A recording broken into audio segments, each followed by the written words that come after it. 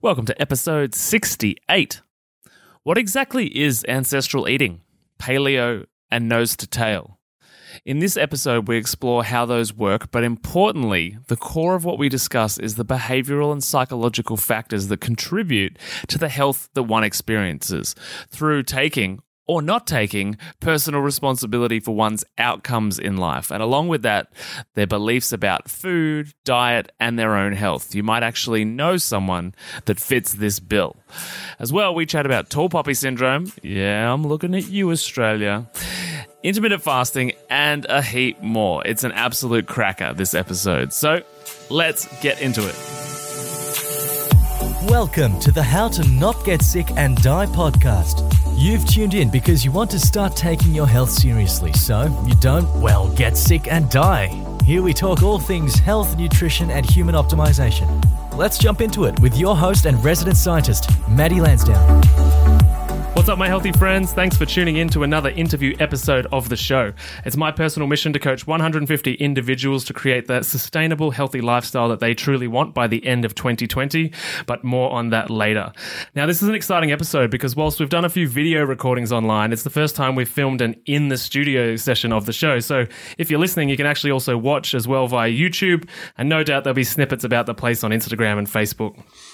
So I'm pretty pumped about today's guest because he's a heavyweight in the world of food. Across the last few years, he's become a really prominent voice and one of the frontline movers and shakers, both here in Australia and overseas, for introducing the mainstream public to food as medicine, alternative therapies, and plant medicines. And despite what you might think of what he has to say, if you're a listener of the podcast, then it is very likely you're already open to much of what he does share, as a lot of the time I'm yabbering on about something similar here on the show. He's also a serial entrepreneur, mainstream television personality for the last few decades, restaurateur, natural health warrior, author of more books than I've ever read. His latest project is the award-winning documentary called The Magic Pill, which is on Netflix. He's probably best known as one of the judges for the last 11 seasons of the Australian TV show My Kitchen Rules. And if you're an Aussie, you've probably guessed it by now. Today's guest is celebrity chef Pete Evans. How you doing, mate? Yeah, awesome. Thanks for having me. I'm excited to have you here, although you didn't bring the weather with you. I was born in Melbourne, and so I'm used to it, and it's always a joy coming back here and being a part of this environment in its always ever-changing nature. When did you leave? I left when I was 7, not by my choice, but parents separated. Mum took me up to Queensland, actually, and raised me on the Gold Coast. Then I came back here when I was 17 and learnt to cook, and lasted 4 or 5 years back in Melbourne, and then I moved to Sydney. For the food scene in Sydney? For the food scene in Melbourne, first and foremost, and then a business opportunity in Sydney arose. So, and you've been there ever since? Been there, and also on the Tweed Coast. Actually, I've got a farm. Oh, nice. Which is beautiful. What type of farm? It's a relaxing farm. A place for me to relax and my wife. But we have a couple of pigs, some chickens, we have veggie garden and horses, dog, and lots of bird life, replanting native trees onto the property as well to encourage more life and more resilience. So it's it's a joy. It really helps me balance myself. And keeps me in two beautiful spaces, one in the mainstream world and then the other one I can disappear and become a hermit. Sounds like a place you can detox.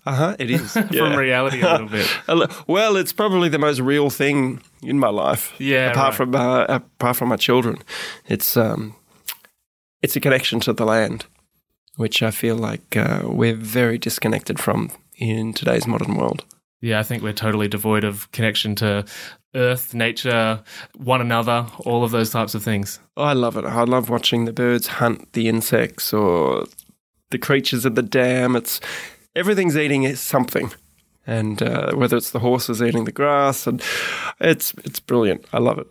That's one of the interesting things I find with like the vegan argument is in regards to you saying everything's hunting something. And I think there's a bit of misconception, and maybe I grew up in the countryside, around farms as well.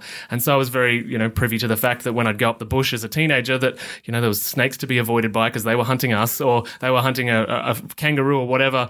And to come to the city and learn about, all this healthy culture, which at the time for me was like veganism was a thing and vegetarianism.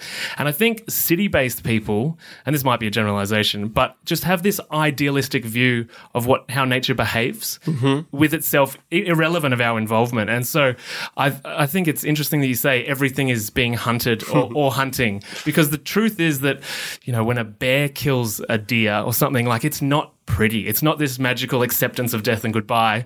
It's savage. It's brutal. Yeah. And it's truthful. And it's a matter of survival. And everything in the ecosystem is well balanced for that to happen. That's why there's less carnivores or predators and more of the herbivores, for instance, if we take that as an example. There's a natural balance, there's a natural cycle in there. If it was the other way around, those carnivores would die off. If they were all hunting one wildebeest, for instance, craziness. But there's a lot of those beasts or wildebeest or deer or elk or whatever it may be, and there's a few predators. So everything's in balance and everything is eating itself or something else, not itself. But you watch a documentary on any nature program and it's brutal. It's beautiful. And I feel like, talking about the vegetarian, vegan approach to it, it nearly feels like, and this is just an observation, is they want to reconnect to nature and they feel that this is their opportunity to do so. And, I understand that. I was a vegan 25 years ago for 4 years. So I get it. But for long-term sustainable health, I don't think it's the perfect recipe for human beings. And I do not think it's the perfect recipe for the planet. I think monocropping,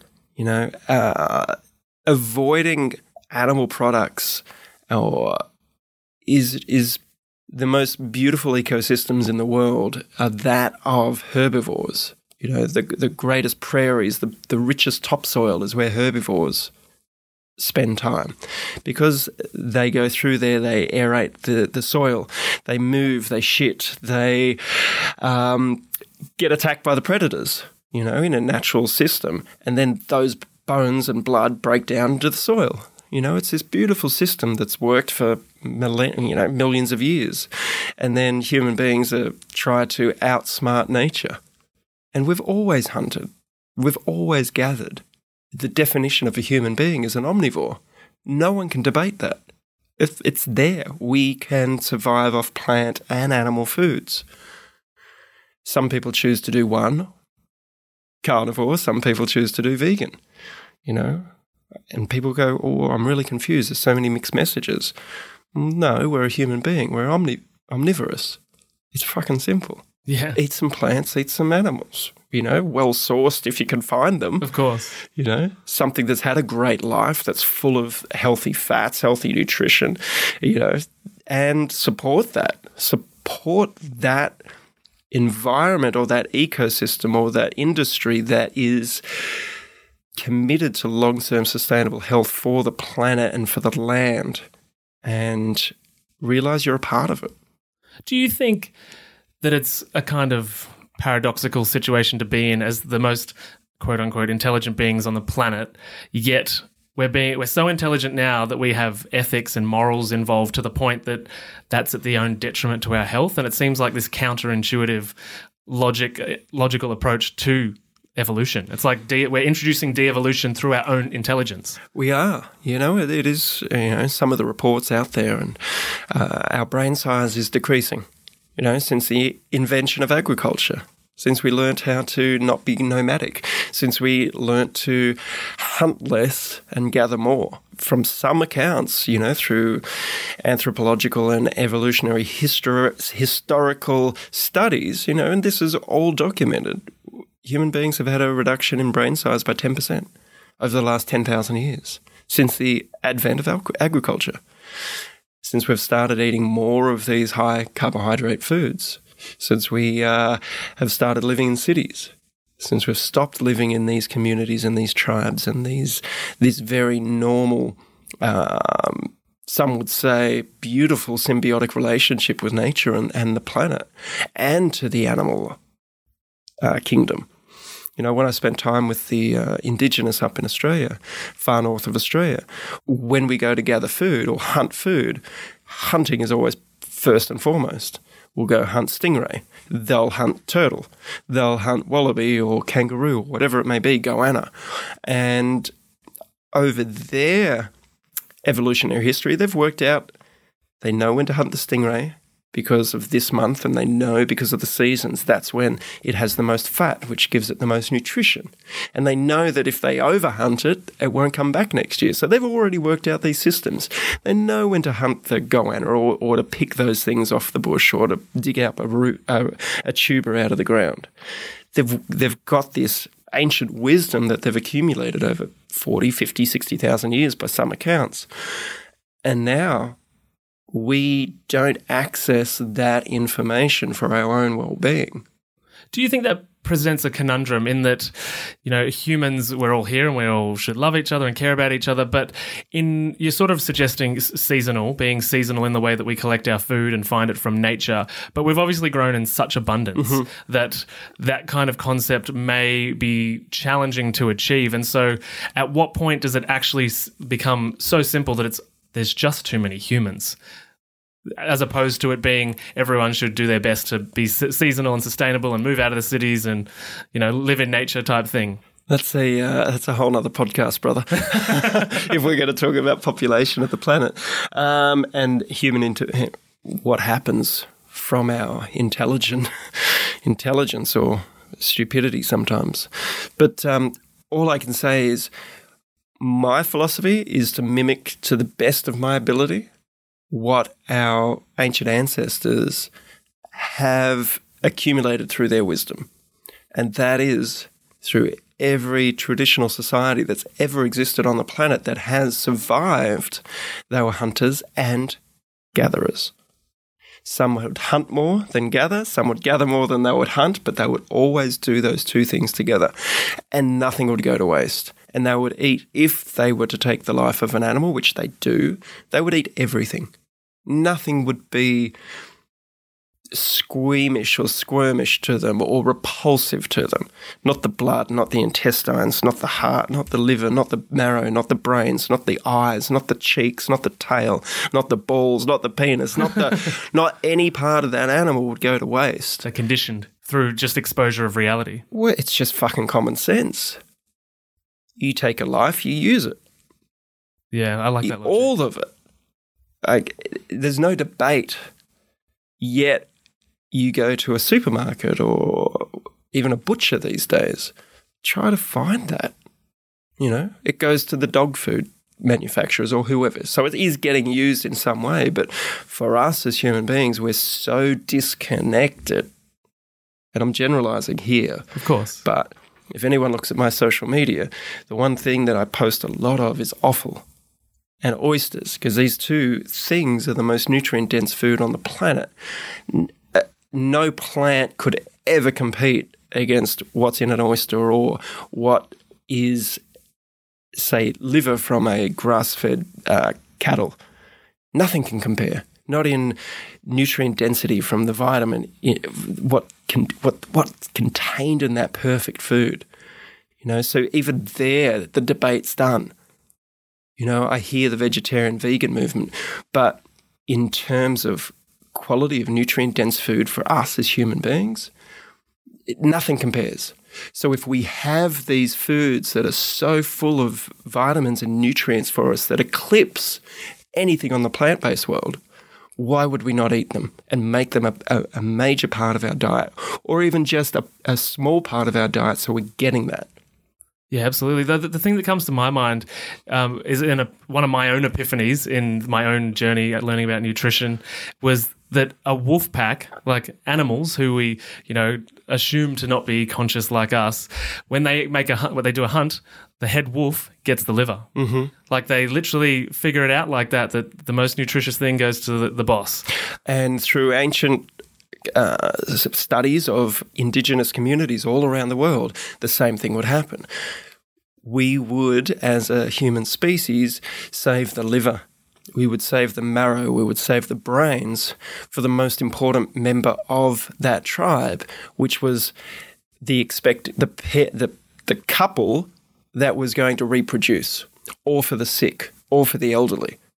So they would be the lead wolf, for instance, as a reference point or as a similarity in that. So if you were attempting, or that was part of your plan to conceive, there's the old ancient saying about the Native Americans. They would plan 7 generations in the future. Wow. Now, it's a big plan. If we look at how we reproduce these days, and I'm generalizing here, but how much thought goes into making sure that the female and the male, prior to conception, are fueling their bodies with the most nutrient-dense foods on the planet, which our ancient forebears and ancestors did as a priority. There was no debate in that. That's how it was. How are we setting ourselves up mentally for this journey of bringing in a new life? Are we looking at our belief systems that we hold? Are we going to transfer them to our children, our own fears, our own insecurities?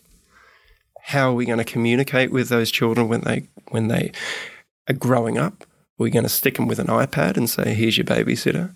Or are we going to communicate with them and teach them the basic necessities of life, which is connection, which is being able to listen, which is being able to learn, which is being able to share, which is being able to teach, which is human nutrition, how to control our emotions. And maybe control is not the right word, but how to understand our emotional belief patterns, how to have more awareness for and compassion for our fellow humans instead of where we are in today's day and age. So there's a lot to take into this, and that's why it's a wonderful topic or topics to explore. Is what does it mean to be human?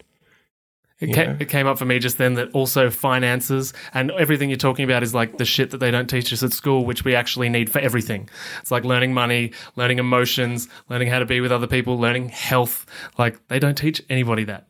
And it blows my mind as well that, like, looking into other cultures and their history of medicine and whatnot, is that particularly with Western culture, we're not taught how to breathe, because it's like all these automated functions, we just think they're there so they don't need attention. And so we don't learn how to breathe. We don't get taught how to use our brain for memory in school ever. We go through minimum 13 years in Australia, at least, if you're lucky, and you're never taught once how to file the information in your brain. Like, it's just insane that we neglect these automatic functions of the human body. We've created that.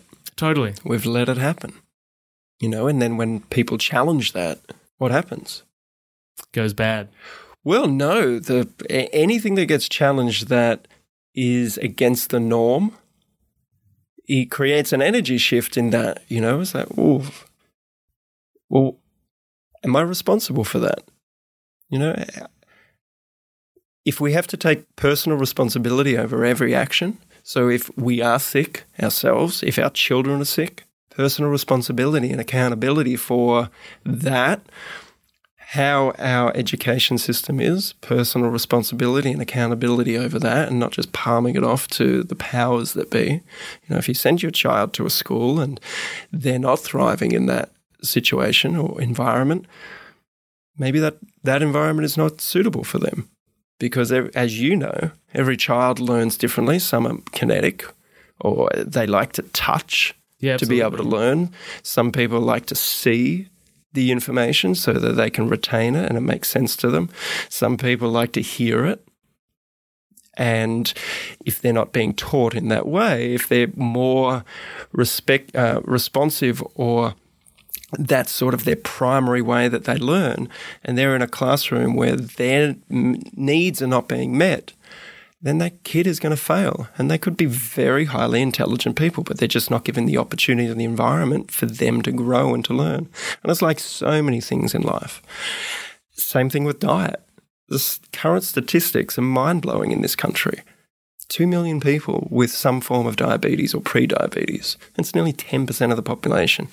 I think the last figure for PCOS, polycystic ovarian syndrome, for women was up to 1 million women with this. Autoimmune disease is rising at an alarming rate. Astronomical, that number.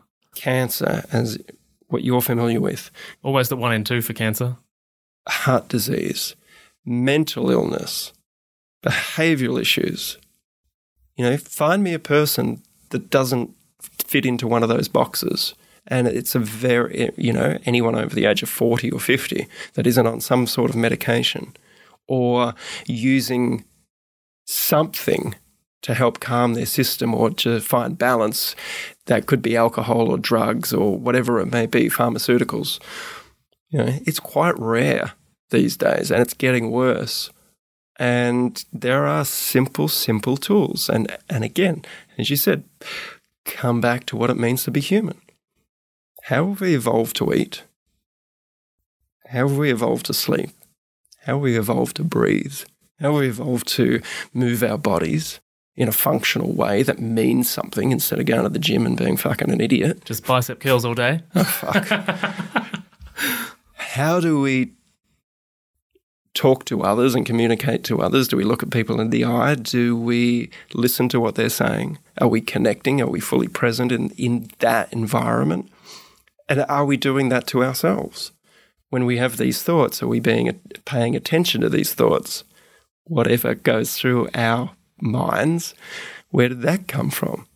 Is it self-worth issues?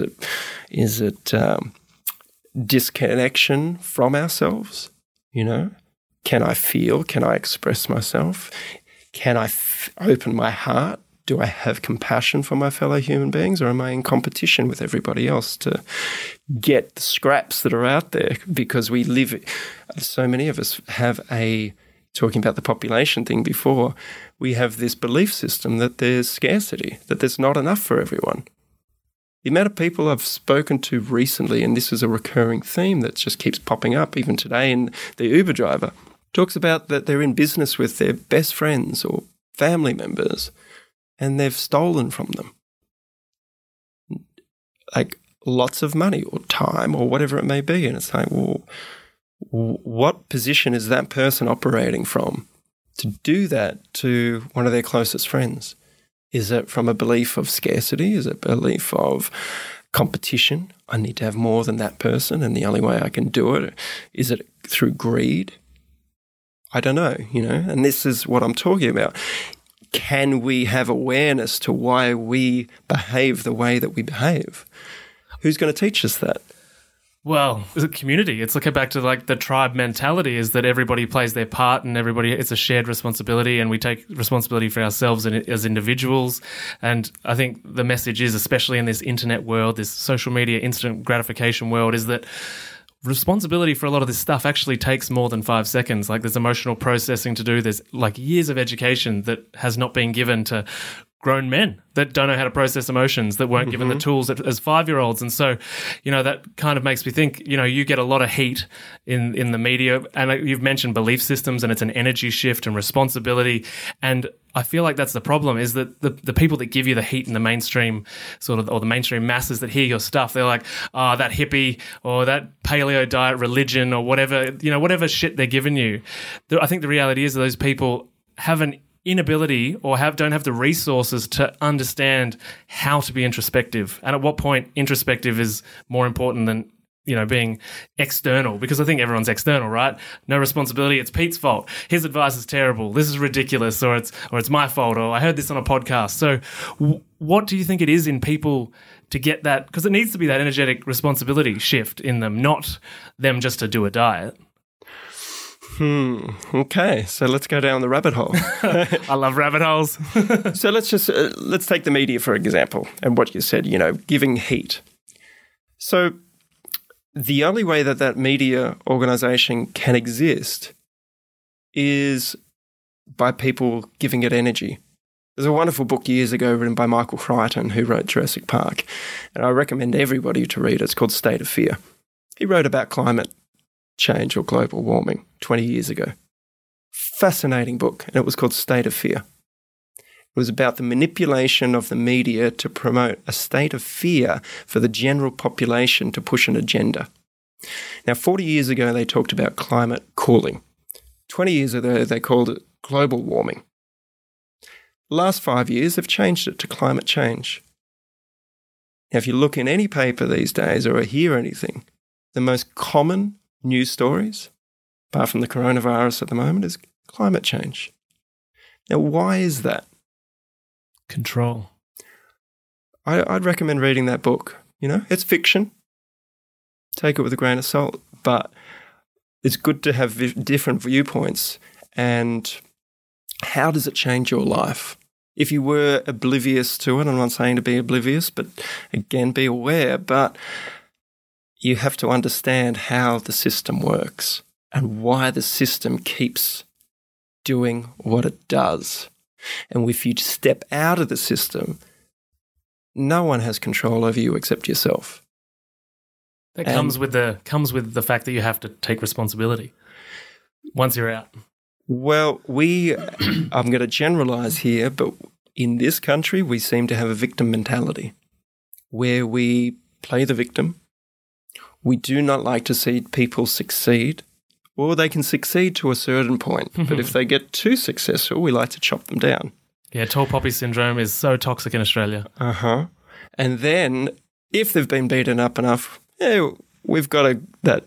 She'll be right, mate. They've copped it enough. Let's build them back up again, but not build them up too high. You know, they've copped it. So it's really interesting to actually understand our cultural programming as well, our societal programming that is regurgitated through the media. It keeps these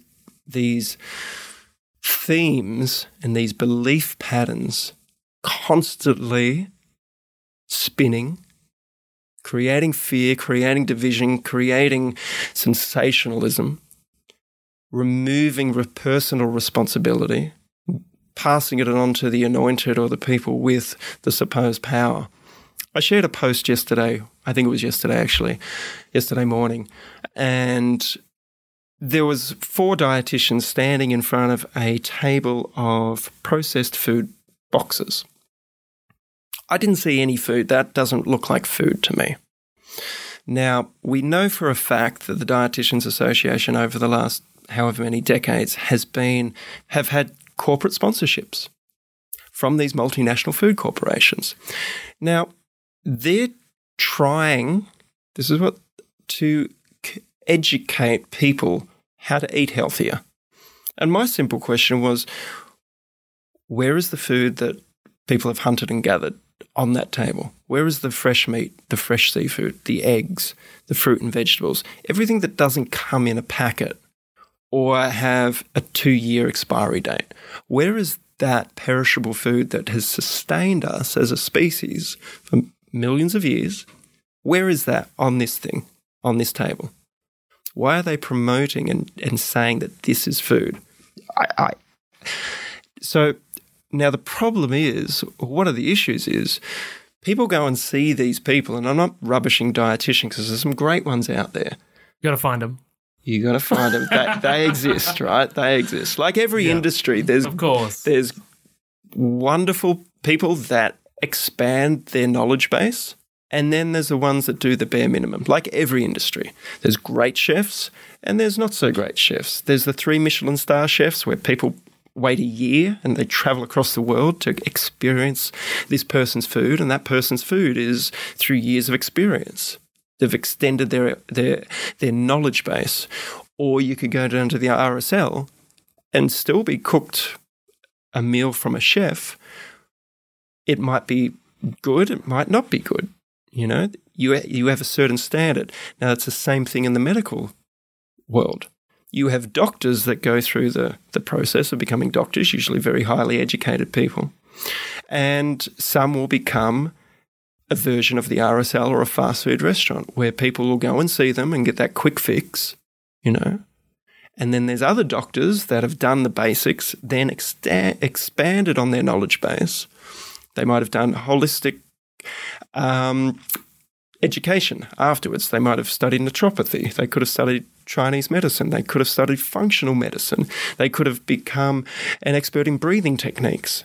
they could have studied nutrition because, as we know, doctors get 4 hours or 7 hours, if they're lucky, throughout their whole 4 or 5 or 6 years of training, what nutrition does. I ask doctors that question all the time now just for entertainment purposes at the hospital.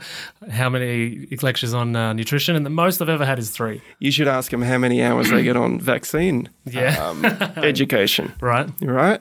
And so it's very interesting that we put our faith into these people.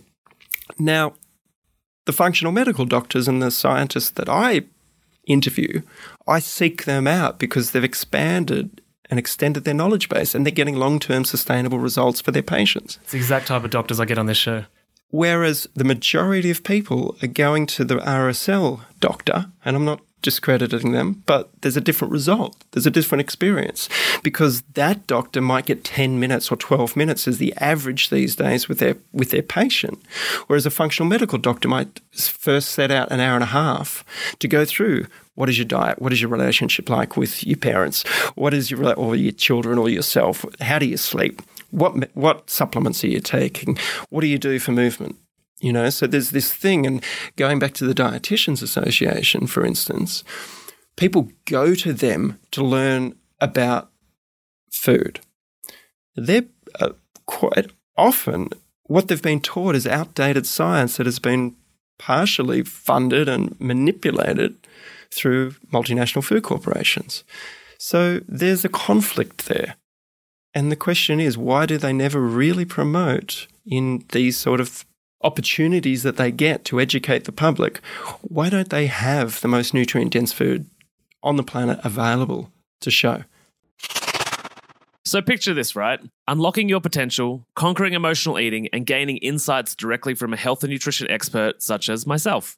That's what we do inside the Healthy Mums Collective Facebook group, which is currently free to join. If you've ever felt trapped by food challenges, struggled with maintaining a healthy lifestyle, or yearned for a community that understands the reasons why you've yo-yo dieted for years, then there's a new chapter waiting to be written. And this is your chance to start writing it by joining us all on Facebook Lives, on engaging posts that push you out of your comfort zone and into growth, and Q&A sessions with me. All of this works as a platform to begin changing your emotional eating problems for good. Oh, and also, as a special gift, you'll receive my transformative How to Turn Food into Self-Confidence ebook. And that's also for free. I get it, skepticism might linger. You might think, Maddie, I've heard these ads and I'm not sure. Well, at least a quarter of the members inside the Healthy Mums Collective Facebook group have been paying clients of my emotional eating program at some point over the last 3 or 4 years. So if you're not sure, you can post in the group and ask to find out if I'm the real deal or not. It's totally up to you. To join us in the free Healthy Mums Collective and to end your emotional eating and feel good in your own skin and begin that journey, pop down to the show notes below, click the link and breeze through 3 simple entry questions. Join today and let's embark on a journey of growth and empowerment. The link is in the show notes below. I feel like what you're talking about comes back to the core of your comments on the media stuff before. I feel like most people, to some degree, can accept, the media sensationalized stuff. It's their job to make entertainment out of, good or bad scenarios. But I think what people lose sight of or feel insecure with is that where does the truth lie then? Because what you're suggesting, and I totally agree with it, is that, like my nutrition education, I purposely looked for a place that wasn't registered with the DAA. Purposely, because I know this. But most people they're like, all right, the media's, it's a bit entertaining, it's a bit scary, okay, I can accept that. I'm going to go find some truth, like medical education. And then to find out, or most people don't find out, they blatantly ignore that is corrupt. And that was the big thing for me, realizing the pharmaceutical funding, how it all began, 150 years ago, and the Rockefeller family, Rothschilds, like I've been down the rabbit hole, but I understood that people want to feel secure and safe. Like it's an inherent survival need to know that you're okay. And so when you go and say that I went here for the best, this is the best, I went to Harvard to learn dietetics or whatever. Well, where does the truth lie? How do I feel safe in a world where everything is corrupt?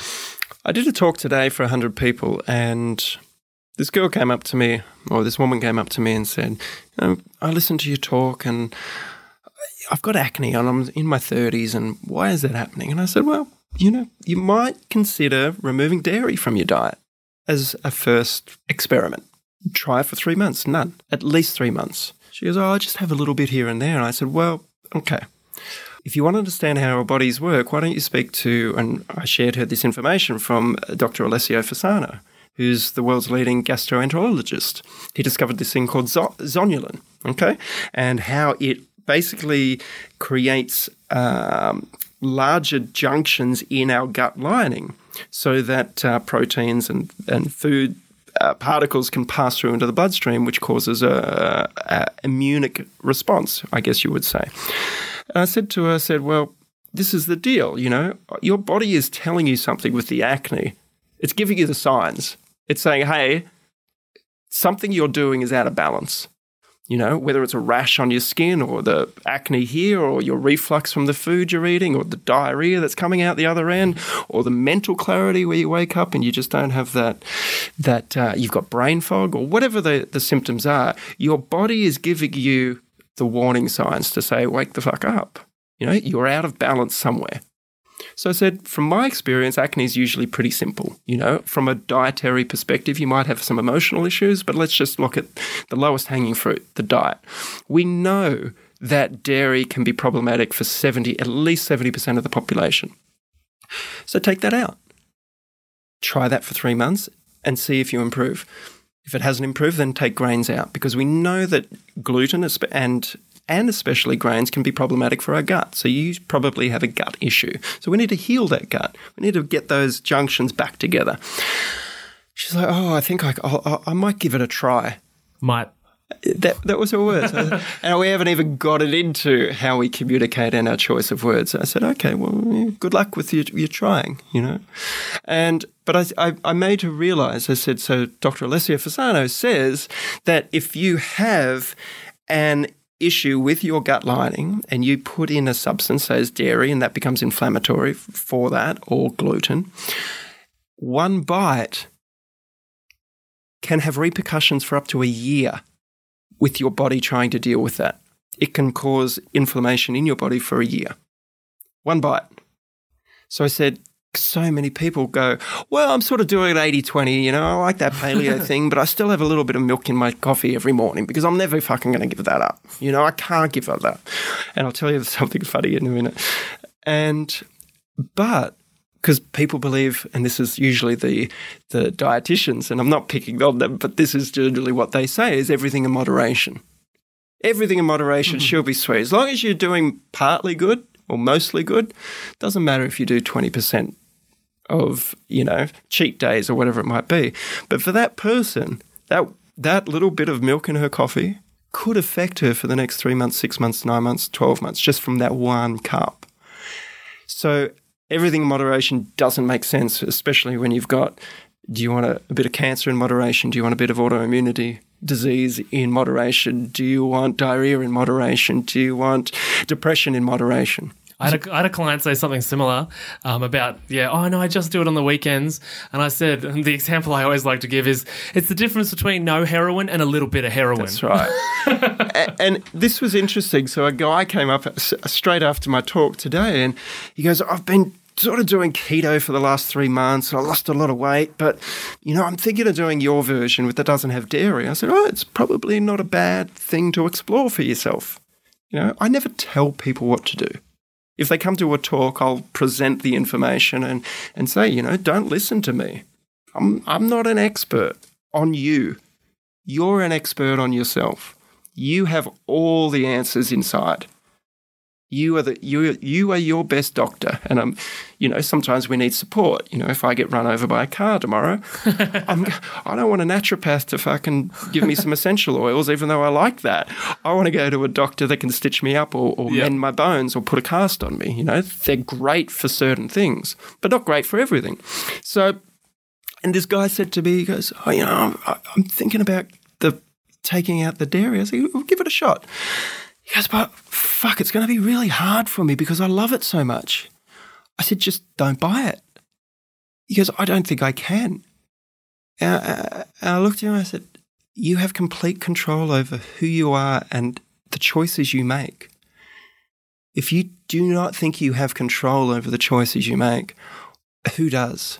That's a scary place to be. You're just a puppet. But it's not even being a puppet. It's not having the ability to survive and make these decisions for yourself.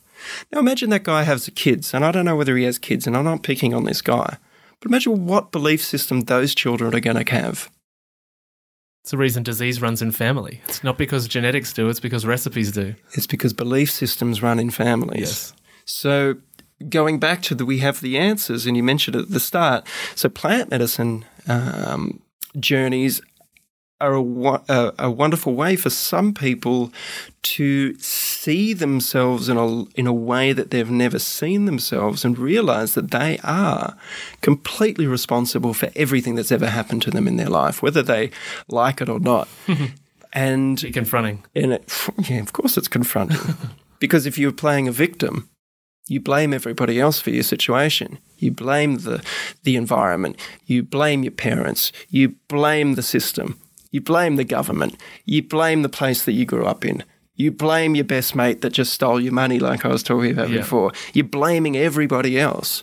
But you've enabled that, and you've allowed all of those things to take place because we can change everything in our lives. And it comes down to how we think and our belief systems. And that's why I'm fascinated by this, the different modalities we have to change our belief systems. Some people use meditation. Some people see different therapists. Some people use yoga or movement as a way to access those blocked emotions or suppressed emotions that then release. Some people use plant medicines as a way, as a technology or a tool to really get to understand who they are. And in those experiences, you cannot hide from yourself. Not at all. It's you're in for a penny, in for a pound. Yeah, no choice. You're in. You're in, and all it does is gives you an opportunity to see your bullshit and to see areas in your life where you can step up and make changes. And it sometimes can show you, if you don't make the changes, what your life will become. So it's really interesting. So I'm a big advocate of personal responsibility. Careful not to follow any gurus. Make sure that you have adequate support from professionals in their chosen field if you need it, whether it be health professionals or counseling if you're going through some tough situations. Podcasts are another wonderful tool that's free where people can hear different opinions and usually know. As soon as you hear something, you generally have a feeling like, there's a truth in that. You feel it. You just know it. I think that's the great thing about podcasts is that it's a real conversation, and so the listener can actually trust their senses in hearing like that it's authentic. Whereas, they come back to the media thing, it's like, they've got a script in front of them, they're just saying what they're told, they're just an employee kind of thing. They've got a job to do. Yeah, totally. And if they don't do that job and get the clicks from that headline, they'll be out and they'll be replaced with someone that is more ruthless, that doesn't need to fact check what they're talking about.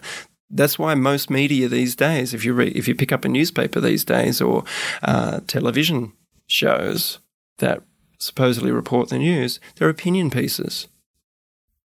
I mean, I read something today about something that somebody said on a certain network. It was very interesting. We're getting advice now and from opinions of other people.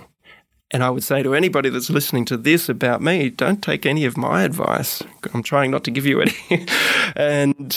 But if something resonates, do some further research, for and against. Check out what holistic animal regenerative farming is. If you want to learn more, check out our film, The Magic Pill, and that's one version of it. And I tried not to make it biased in any way, shape or form. I just wanted to share the truth that I see. It's my perspective. But you can have a look at the work from Alan Savory, for instance, from the Savory Institute and see what he's doing in regenerative farming practices. You can look at the work of Joel Salatin, who's sort of the pioneer of regenerative farming practices, using livestock as a tool to create healthier soil and to sequester carbon and to provide the most nutrient-dense food on the planet for us in a sustainable way. There are solutions to what you were saying about the global population and how we can feed it. There are solutions. There definitely are. you can be a part of the solution by supporting these people that are doing these practices, or you can ignore it. You know, I choose to support these people because I want to live for as long as possible. I want to be fully responsible for my own decisions in my life. I don't want to farm it out to anybody else because that just gives me an opportunity to blame somebody else if shit hits the fan or goes wrong. You know, to have personal responsibility, I think, is the greatest freedom we can ever have. When you say, you know, you do this gesture for those that are looking in regards to supporting those that are doing these practices, which you're obviously referencing support with your dollar, I assume. Yeah. For the average Australian, is it I'm hard? going to pick you up there. Yeah. See, this is where I haven't gone into communication and language, but just that statement that you just said, the average Australian, what does that mean? How is it that I would determine that as somebody working middle-class job, you know, struggling to make ends meet type thing? Why is that average? And even the word average. Statistical use of the word. There was a saying, I remember on MasterChef years ago, and I couldn't believe that it went out to air. And I don't know how, I mean, and this is the state of where we're at the moment. It said, ordinary people. That was their marketing, doing extraordinary things, I think it was, or something like that. I was like, ordinary people. Let's have a look. Let's just have a look. I haven't done this before, but let's have a look at what ordinary means, you know, because I love doing this. I love finding a word and then looking up the definition for it. Ordinary. It means... we're in real time here at the moment. It means average. They're average people. Do you consider yourself average or ordinary? No. But then nobody would. Even that assumption that people are average or the average Australian, because that's the feedback that I get from so many people. And every single one of us is unique, is wondrous. We're a fucking miracle to be here and to experience this one journey in this earth suit. For me, I see that as just, there's no average or ordinary people. We're all extraordinary. We've all got this unique makeup of who we are. So, and it's just, I find it really fascinating because that's what people come back. What about the average person? I got 6 kids. How am I going to feed them the food that you're talking about? Why do you have 6 kids? Did someone force you? If you can't afford to feed them, why have, you know, that comes again, back to the responsibility personal side of it. And I'm generalizing here, and I don't want to get people, you know, because some people, you know, have been raped and sexually abused and they produce children, you know, obviously. Yeah. There's some horrible situations. There's some horrible things that happen in the world. But again, there has to be some sort of personal responsibility. Going back to those ancient traditions, did they overpopulate their tribe or community if they couldn't support them? Not at all. So what are we doing? Being selfish in our... If I couldn't afford to feed a child, I would not bring them into the world. Especially in such a world where so many contraceptive options exist, healthy and unhealthy. Yeah. And that's my belief system, and everybody is entitled to choose what they want to do in this world. Yeah. You know. But I do not believe there's any average or ordinary people. And yes, I definitely agree with you in that use of the word. So in aiming to pick a word that is better, what about an extraordinary human is on an average income? Okay. How can they afford to live this way for the rest of their life? Is it a belief system thing, or is it actually financially just challenging? It would depend I can't answer that because I can't generalize. Because again, we're all unique. We're all in charge of our destiny, our financial destiny, our health destiny, our relationship destiny, our love destiny. We create that through the choices we make every single day. So financial, people go through ups and downs and ins and outs. You know, I started off my career as a $3.31 an hour apprentice chef. I chose to work 60 to 80 hour weeks during that apprenticeship So I could move out of home, feed myself, have some fun.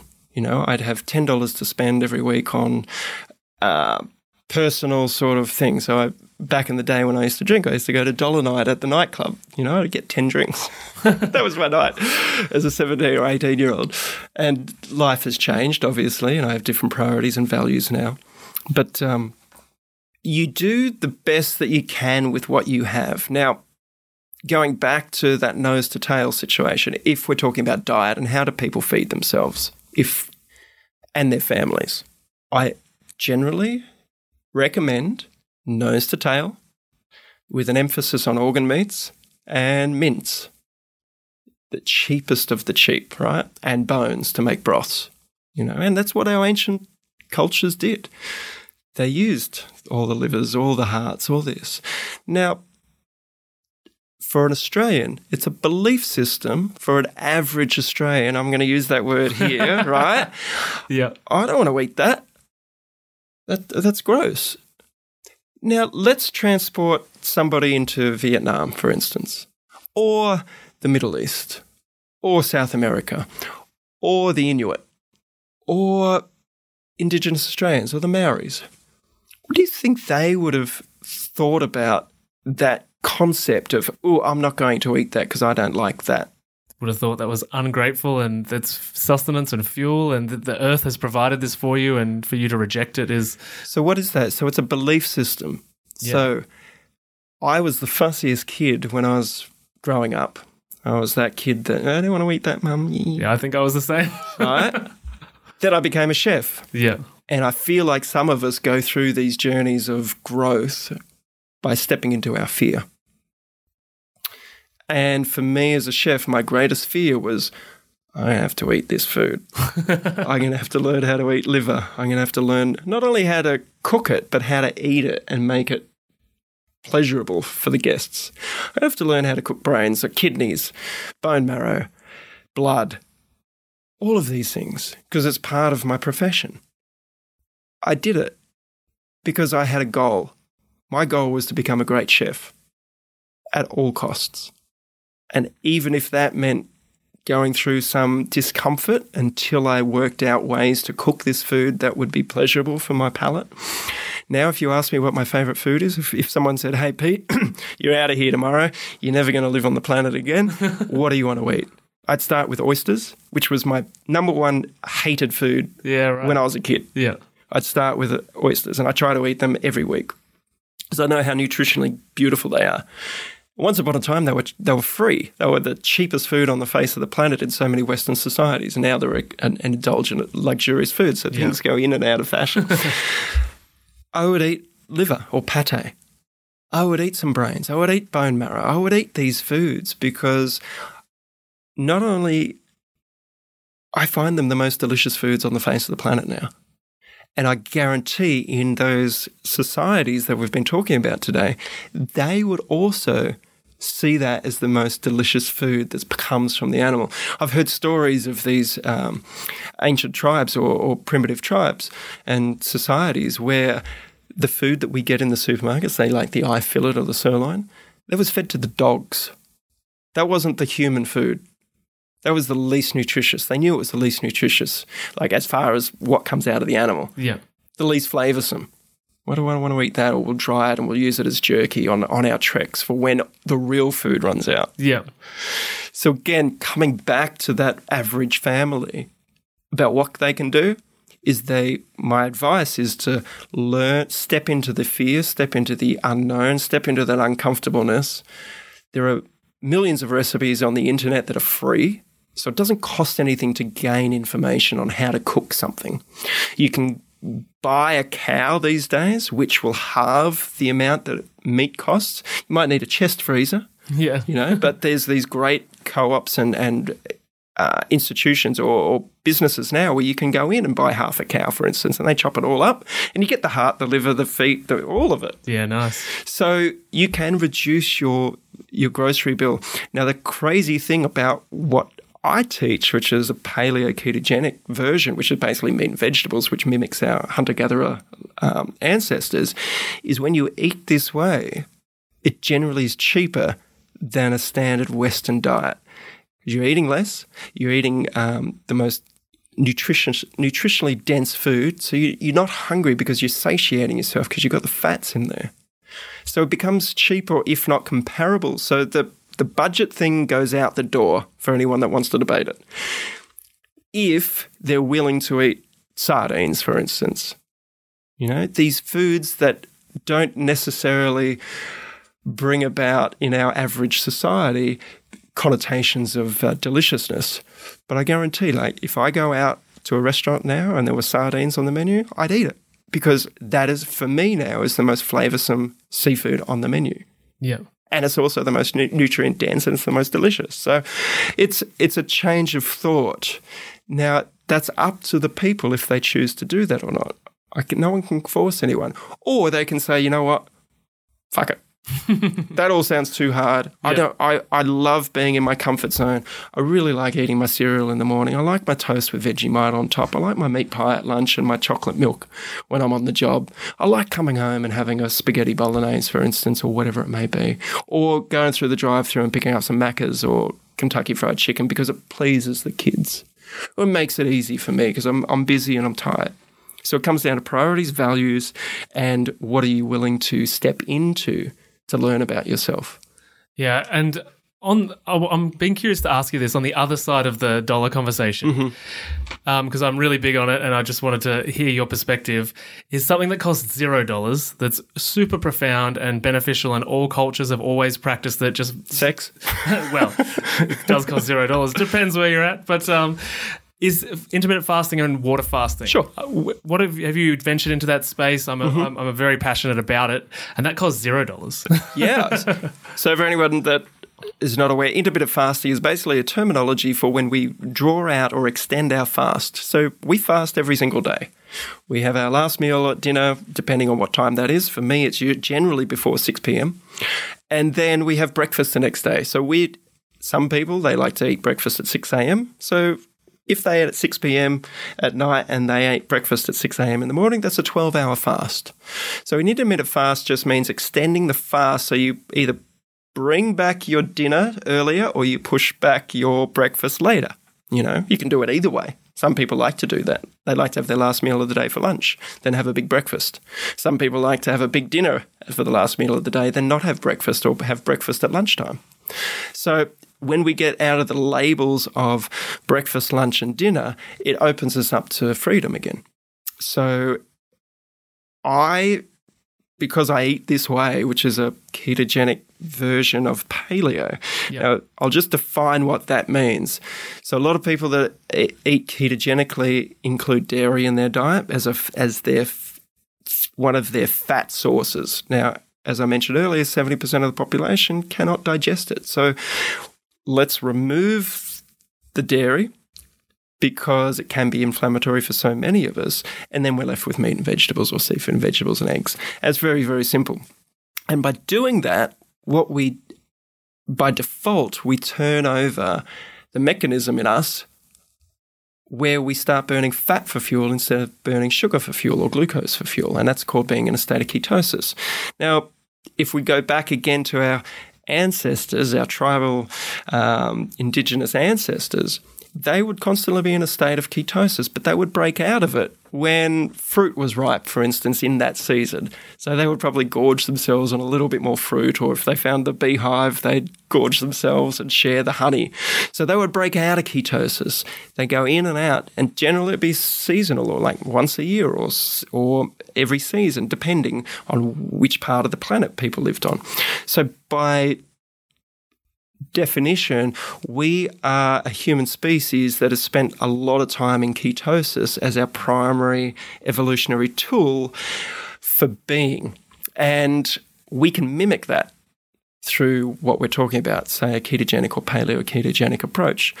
And by default, what happens is you just start to lose your hunger. So you wake up one morning once you've adapted to this fat-burning protocol or system. And it's the funniest thing. I've helped hundreds of thousands of people do this, and the most common thought that they have is, hey, Pete, I've been doing your program for 3 or 4 weeks.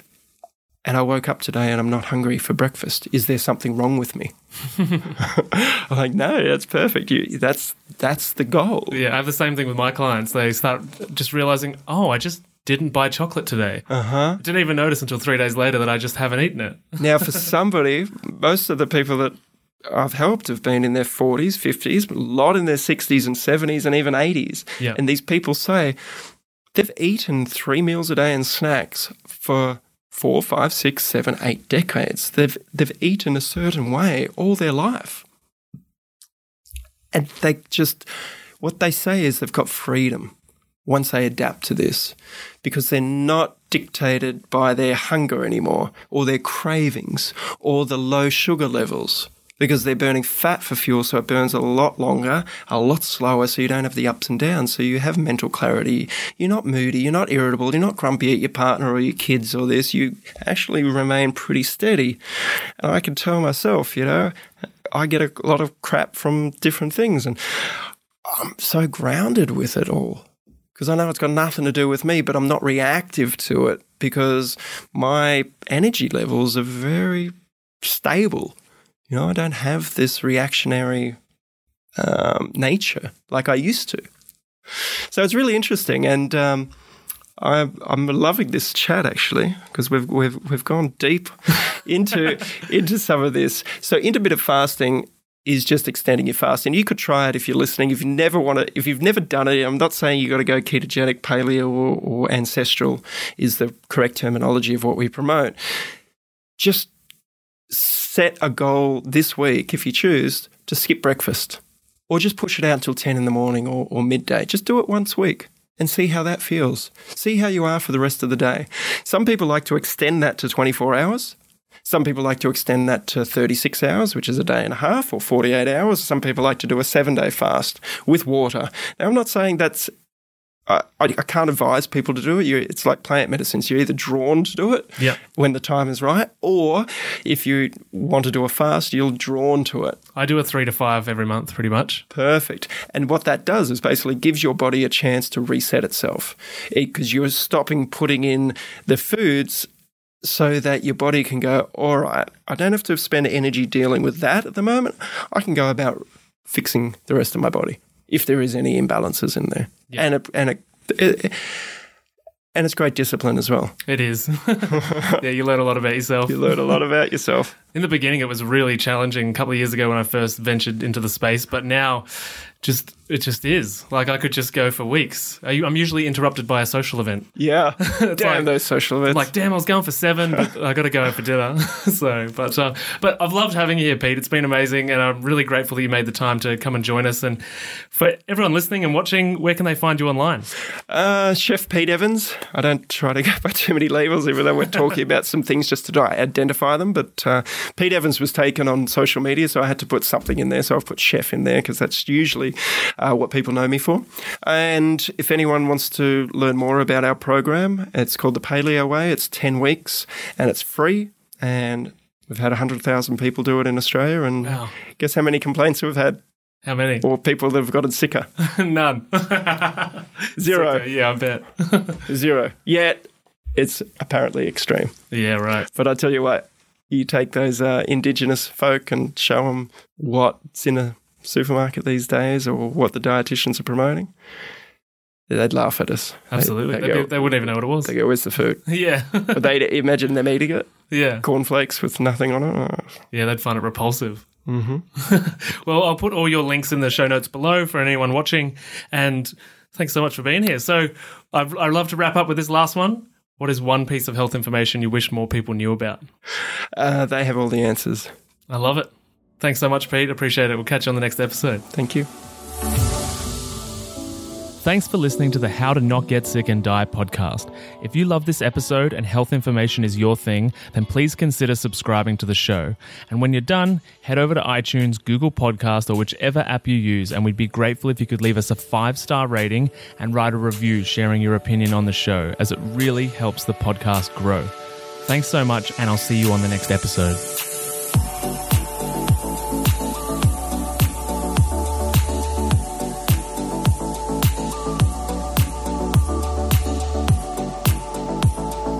Whilst the presenter that feature on this podcast endeavour to provide accurate information, it cannot possibly take into account your individual circumstances, and therefore the content on this podcast provided by any of the speakers is not intended as advice in any way for any individual, and should not be a replacement for professional medical or health advice of any nature. Always seek advice regarding your personal situation from a qualified medical professional.